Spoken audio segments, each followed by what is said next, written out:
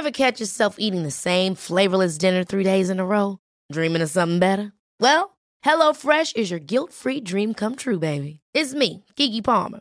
Let's wake up those taste buds with hot, juicy pecan-crusted chicken or garlic butter shrimp scampi. Hello Fresh. Stop dreaming of all the delicious possibilities and dig in at HelloFresh.com. Let's get this dinner party started. Hiring for your small business? If you're not looking for professionals on LinkedIn, you're looking in the wrong place. That's like looking for your car keys in a fish tank.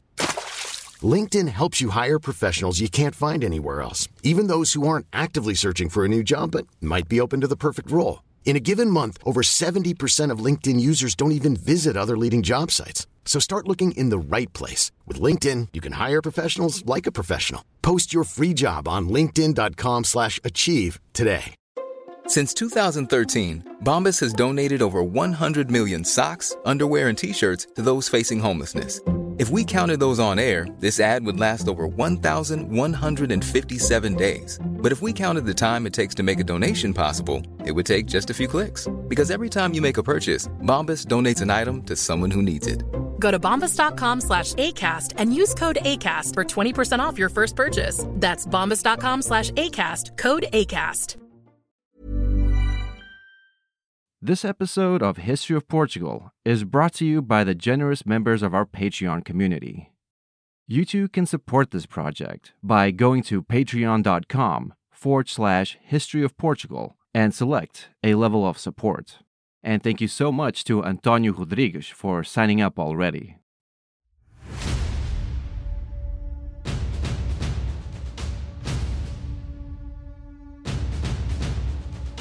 Hi, and welcome to History of Portugal. I'm Rob Mendez, and this is Episode 8. Alfonso II. Last episode, we covered the events that led to the fall of the Umayyad dynasty in the Middle East, and the subsequent splintering of Al-Andalus from the rest of the Caliphate. We also covered the initial few decades of the emerging Asturian kingdom, and the shaky rise of Alfonso II to the throne. Today, we will be focusing on the reign of Alfonso II and the many challenges he faced.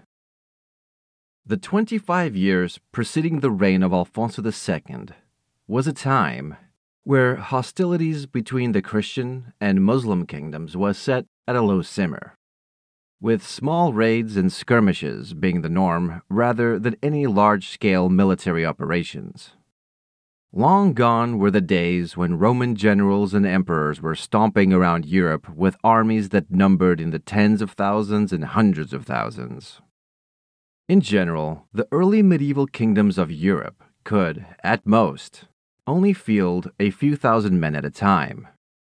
When we discuss battles in this period, you have to remove from your mind's eye the picture of medieval battle that Hollywood has propagated, of thousands of men running suicidally at each other with reckless abandon.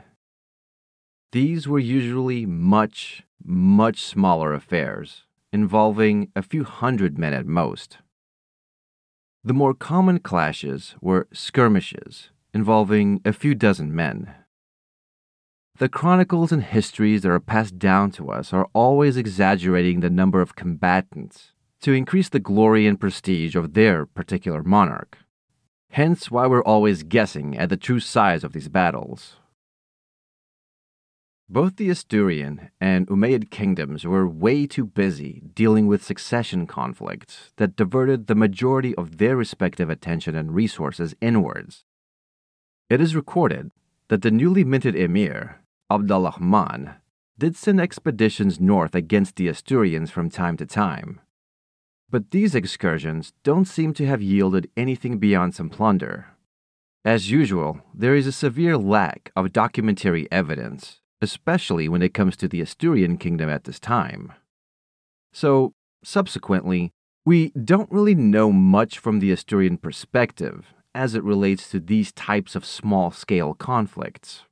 What we do know is that while Abd al-Rahman was busy consolidating power, and putting down successive revolts and challenges to his rule, the Asturian monarchs had been doing much the same, consolidating their own power and expanding their territory laterally to encompass Galicia in the west and Basque territory in the east. In 788, 3 years before the ascension of Alfonso II, Abd al-Rahman, the first emir of Al-Andalus, died. At the time of his passing, his 3 sons all vied for the throne, and predictably, a civil war broke out that lasted for 2 years. The ultimate victor of this conflict was the second eldest son, Hisham I. Hisham found himself in a position that no other Arab leader up to this point had been in, with a mostly peaceful home front, which meant that Hisham could now give his undivided attention to that irritating rebellion in the north, a task to which he turned to with energetic focus, and would subsequently ignite a war that dominated the rest of both his and Alfonso II's reigns. As much as medieval Muslim chroniclers like to paint the upcoming campaigns of Hisham as fervent religious endeavors, the likely reasons are much more pragmatic, just framed in religious terms to cover the emir and his motives in a holy shroud. Declaring holy war on the Asturians actually served multiple purposes. First, it would send the Umayyad armies to the aid of those Muslims that still resided in the half-abandoned desolate areas that Alfonso I created, and that were frequent targets of Asturian raids.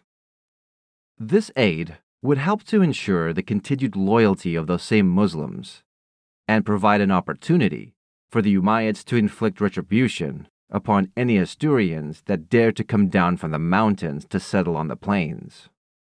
Second, by proclaiming jihad, the emir garnered the support of the conservative Orthodox Muslim population, which was pretty critical at this point, since the Umayyad regime of Iberia was under constant ideological attack by the Abbasid Caliphate as not being a legitimate Islamic state. Third, it also served to keep all the different factions of Al-Andalus focused and fighting on a common enemy instead of each other. And fourth, the war would fulfill the economic objective of getting loot and slaves, since slaves were in very high demand throughout the Islamic world, and the emir was entitled to a fifth of the loot taken during a campaign. As mentioned before, the Asturian monarchy pre-Alfonso II had been quite busy expanding its territory and attempting to consolidate its military resources. This was not accomplished easily. There was a lot of local resistance against the Asturian monarchs just coming in and taking over, especially in Galicia and in Basque country. There were numerous rebellions in those regions that had to be put down quite violently. A consequence of these colonizing conquests and their resulting rebellions was the decimation of the local aristocracy. Those vacant positions were now filled by nobles who were handpicked by the Asturian kings. This had the intended effect of creating a new upper aristocracy that owed its position to the Asturian crown, and in theory cemented a firmer loyalty to the monarch. This new social dynamic allowed for certain individuals to begin to accumulate ever-increasing wealth through land acquisition under royal auspices. Importantly, the great power these individuals possessed emanated through the king. And great local power was paramount to be able to organize and control these newly conquered territories. And this was basically the state of affairs when Alfonso II ascended to the throne. An interesting thing to note: when Christian sources refer to Alfonso in this particular time, he is referred to as the King of Galicia and the Asturias. So we can see here that already in the early days of the kingdom, that Galicia was recognized as a separate political entity, and Basque Country was not far behind. Once in power, one of the moves Alfonso made was to move the Asturian capital once again, this time from Pravia to Oviedo. Sources don't specify as to why exactly this move was made, but the reasonable assumption is that Oviedo was where his power base was located, or at least it was a location where he had more support. During his reign, Alfonso began an extensive building program in the capital, constructing numerous churches, repairing and upgrading altars, along with building new royal residences and storehouses. The art and architecture of all of these new structures emphasized links to the previous Visigothic regime, often referred to as New Visigothic style. The Albeda Chronicle states, quote, "He established the order of the Goths as it had been in Toledo, in church and palace alike." Unquote. What exactly the Chronicle meant by that has been the subject of endless debates. Regardless of its precise meaning, though, it nevertheless underscores the efforts that Alfonso II was making in order to create a new Royal Visigothic cultural superstructure to overshadow and eventually replace the native Asturian aristocratic traditions and claims to power. It's theorized that there was an influx of refugees from the frontier regions, in particular from the city of Toledo, which at this point was right on the border of the militarized zone. These urban, educated refugees brought with them their traditions of law and learning of the Visigothic past, and were a critical component of the propaganda scheme of the Asturian kings to legitimize their right to rule. On the diplomatic front, it's noted in the sources that Alfonso II and his court were in regular contact with the court of the grandson of Charles Martel, Charles the Great, more commonly known as Charlemagne. Yes, that Charlemagne. The power of the Franks had only increased since the days of Charles Martel. They expanded territorially in literally every direction. Francia roughly encompassed what is modern-day France, Switzerland, Germany, the Netherlands, Belgium, parts of Czechia, Austria, Slovenia, Croatia, and half of Italy. Whew, those guys were relentless.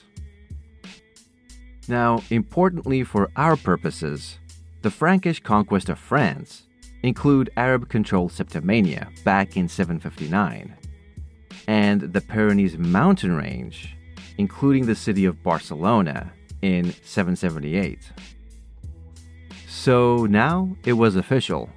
The Franks had a foothold in the Iberian Peninsula. And being the only other Christian power nearby, it was natural for the Asturian and Carolingian monarchies to develop deeper political ties with each other. The Frankish author Einhard wrote in the 820s that within the diplomatic exchanges between the two courts, Alfonso made it a point that in front of Charlemagne, he was to be referred to as the king's subject. While this is somewhat of a dubious claim, since there are no other sources to back it up, it's still well within the realm of possibility that Alfonso took this approach for a few reasons.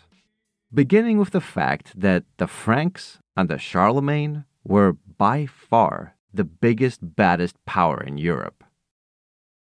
Add to that Charlemagne was given the title of Emperor of the Romans by Pope Leo III, along with the reality that the Franks were busy expanding into Iberia.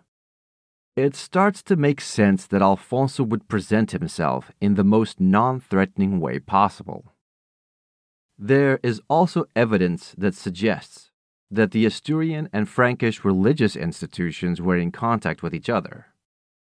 There is a claim that church reforms that were taking place in Francia were being forwarded to Oviedo by the allegedly Gothic bishop Theodulf of Orleans.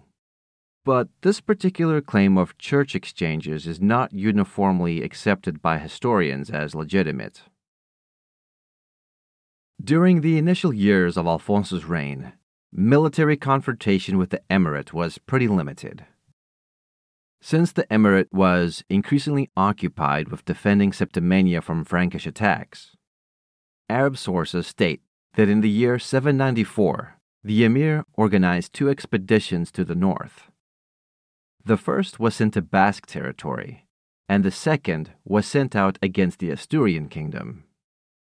Hisham's principal generals were 2 brothers, Abd al-Karim, who was in charge of the first expedition, and Abd al-Malik, who was sent to the Asturias.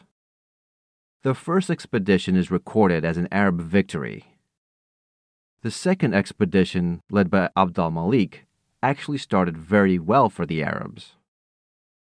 They engaged in scorched earth tactics, destroyed crops, plundered churches, and destroyed villages. They also managed to besiege and sack the Asturian capital of Oviedo. And this was no small feat. The Arabs faced a logistical nightmare when making incursions into the Asturias, where once again geography played a decisive role. The Asturian highlands were characterized by winding paths, deep gorges, and sharp precipices. Any baggage train carrying supplies would be incredibly stretched out and vulnerable. The terrain made both mounted and wagon transportation a near impossibility, essentially negating any cavalry force from being effective in battle. And when you consider that the emirate relied heavily on cavalry, this posed a huge problem. In short, the Asturias was an extremely difficult place for a conventional armed force to operate in, which was a big factor as to why the Arabs never really controlled that much over the northern lands of the peninsula. On the flip side of this coin, the mountainous terrain provided a tactical advantage to the Asturians. The Asturian army was composed of indigenous people who lived in these conditions their whole lives. So, in terms of local knowledge of the terrain, along with the physical and mental capabilities required to traverse this tough terrain on foot, these guys were invaluable. This knowledge and experience was put to good use in the form of ambushes and hit-and-run tactics by the Asturians. But anyway, once satisfied with the destruction they had wrought, the Umayyad army, now overloaded with loot and prisoners, began making their way back to Al-Andalus.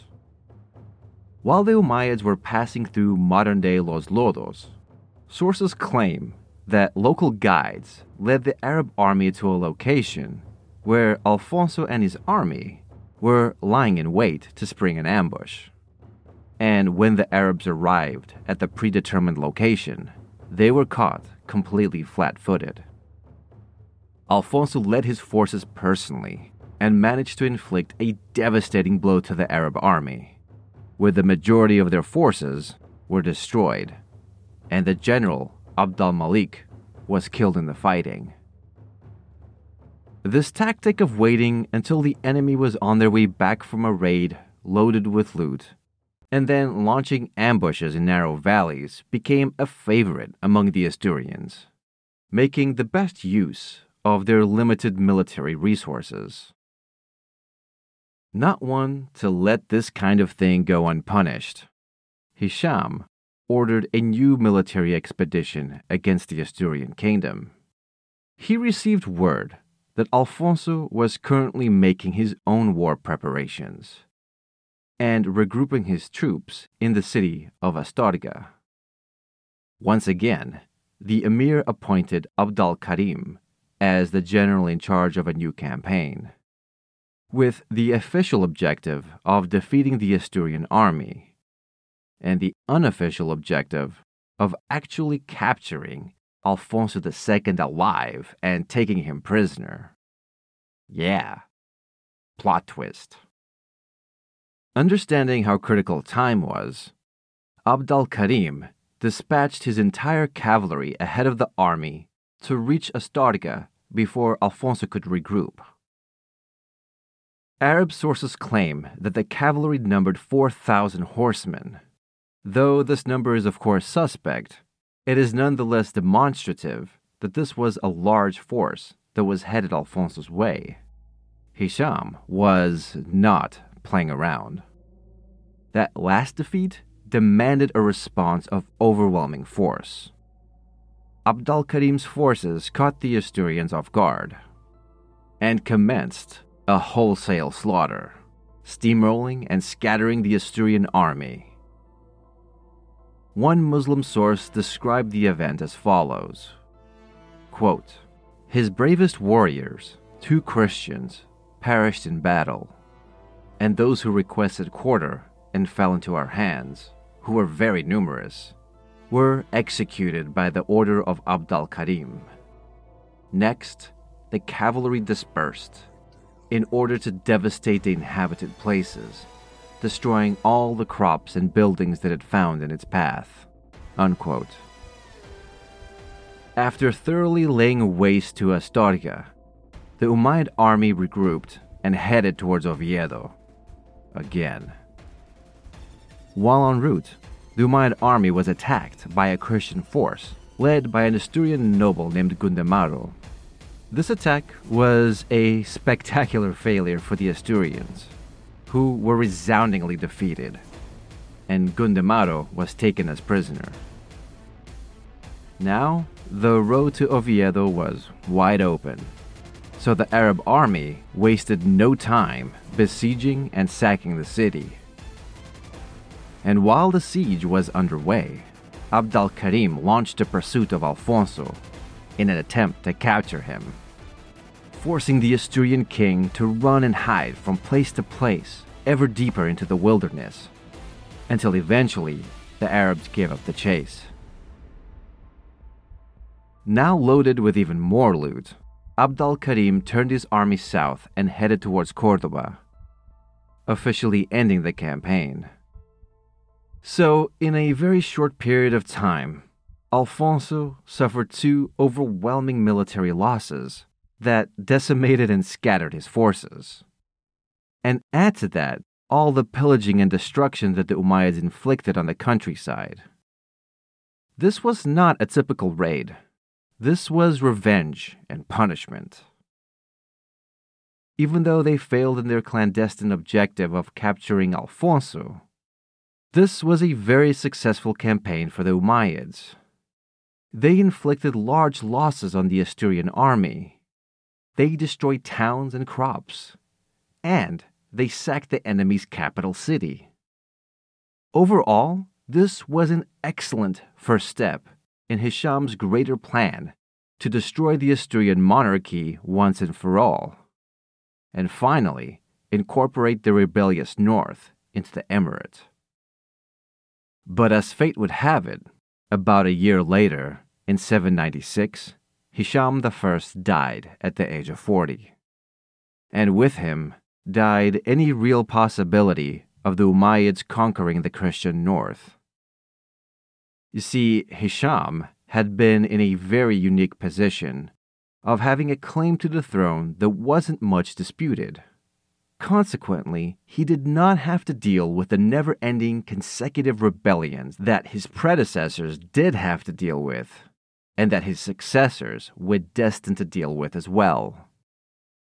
So he enjoyed the luxury of being able to focus his time, energy, and military resources almost exclusively on the north.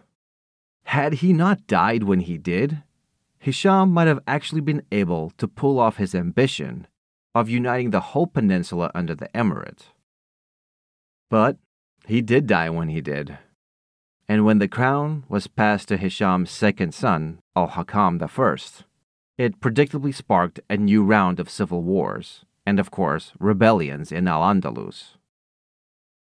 However, before those problems had a chance to rear their heads, it seems like one of the first things Al-Hakam did upon taking power was to send a raiding expedition to the region of Cantabria, which was apparently successful.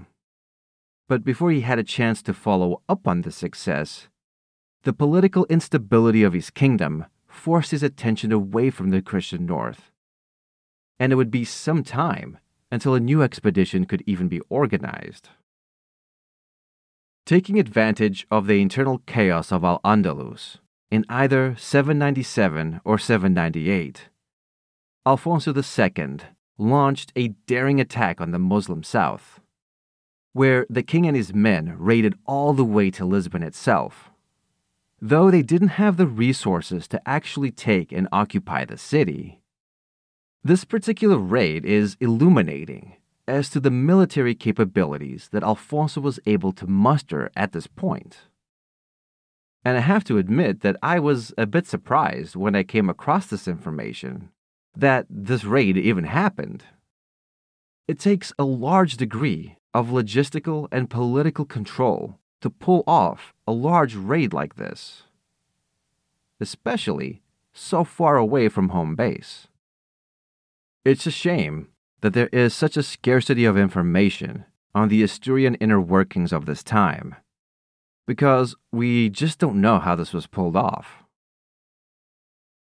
Interestingly, one of the most obscure yet significant events of his reign took place about 3 years after the raid on Lisbon, where some sources indicate that yet another coup overthrew Alfonso II, where he was forced into a kind of house arrest in the monastery of Abelania.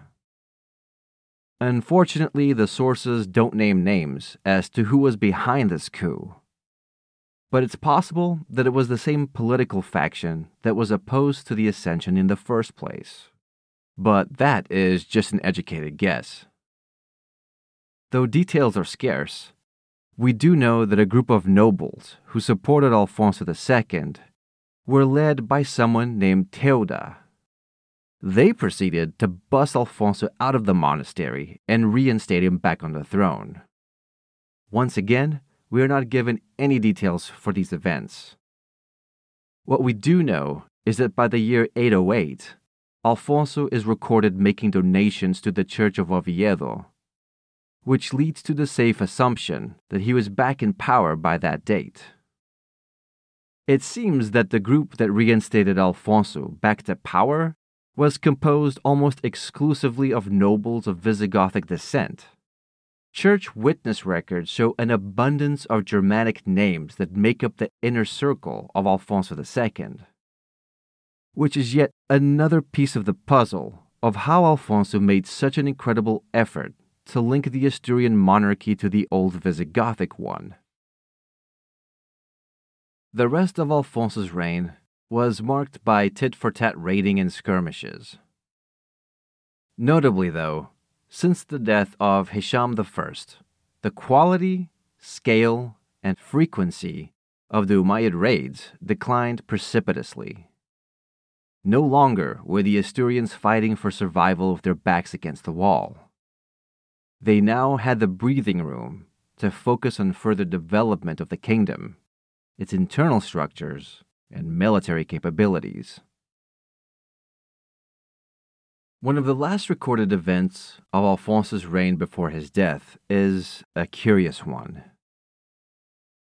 The city of Mérida had by this point become a hotbed of rebellion against the emirate, necessitating periodical campaigns to be launched from Córdoba to put down the rebels. The latest of these rebels was a Berber by the name of Mahmud.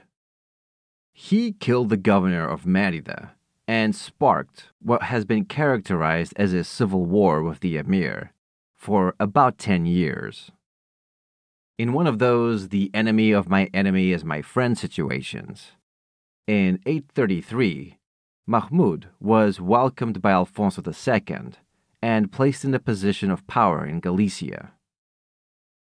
Sources don't agree as to why, but 7 years later, Mahmud did what he did best by betraying Alfonso and launching yet another rebellion, where he proceeded to attack the Galician countryside. Alfonso responded by gathering his army and launching his own attack on the rebels. The final showdown took place in the form of a siege on the castle of Santa Catarina, where Mahmud and the rebels took refuge in. We're not given any details on the siege. All that's reported is that the rebels were defeated and Mahmud's severed head was presented to Alfonso. I think the story is quite useful in demonstrating the very fluid nature of alliances in this period, and how usually pragmatism overruled any religious concerns. Just a couple of years after this event, in 842, Alfonso II died at the age of 82, and he had ruled the Asturias for 51 years. Alfonso's reign was a remarkable one for many reasons. Not only does he hold the record for the longest reign of any Asturian monarch, he was able to resist the Umayyads just long enough for them to implode, and then seized on the opportunity to launch his own counterattacks on the Emirate.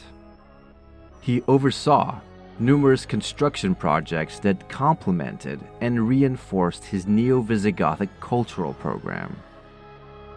All in all, I think that we can classify his kingship as a success for the Asturian kingdom. Next time on History of Portugal, we will follow the trials and tribulations of the Asturian monarchs as they attempt to navigate rebellions, civil wars, and of course, the ever-looming threat of the Emirate. Thanks for listening.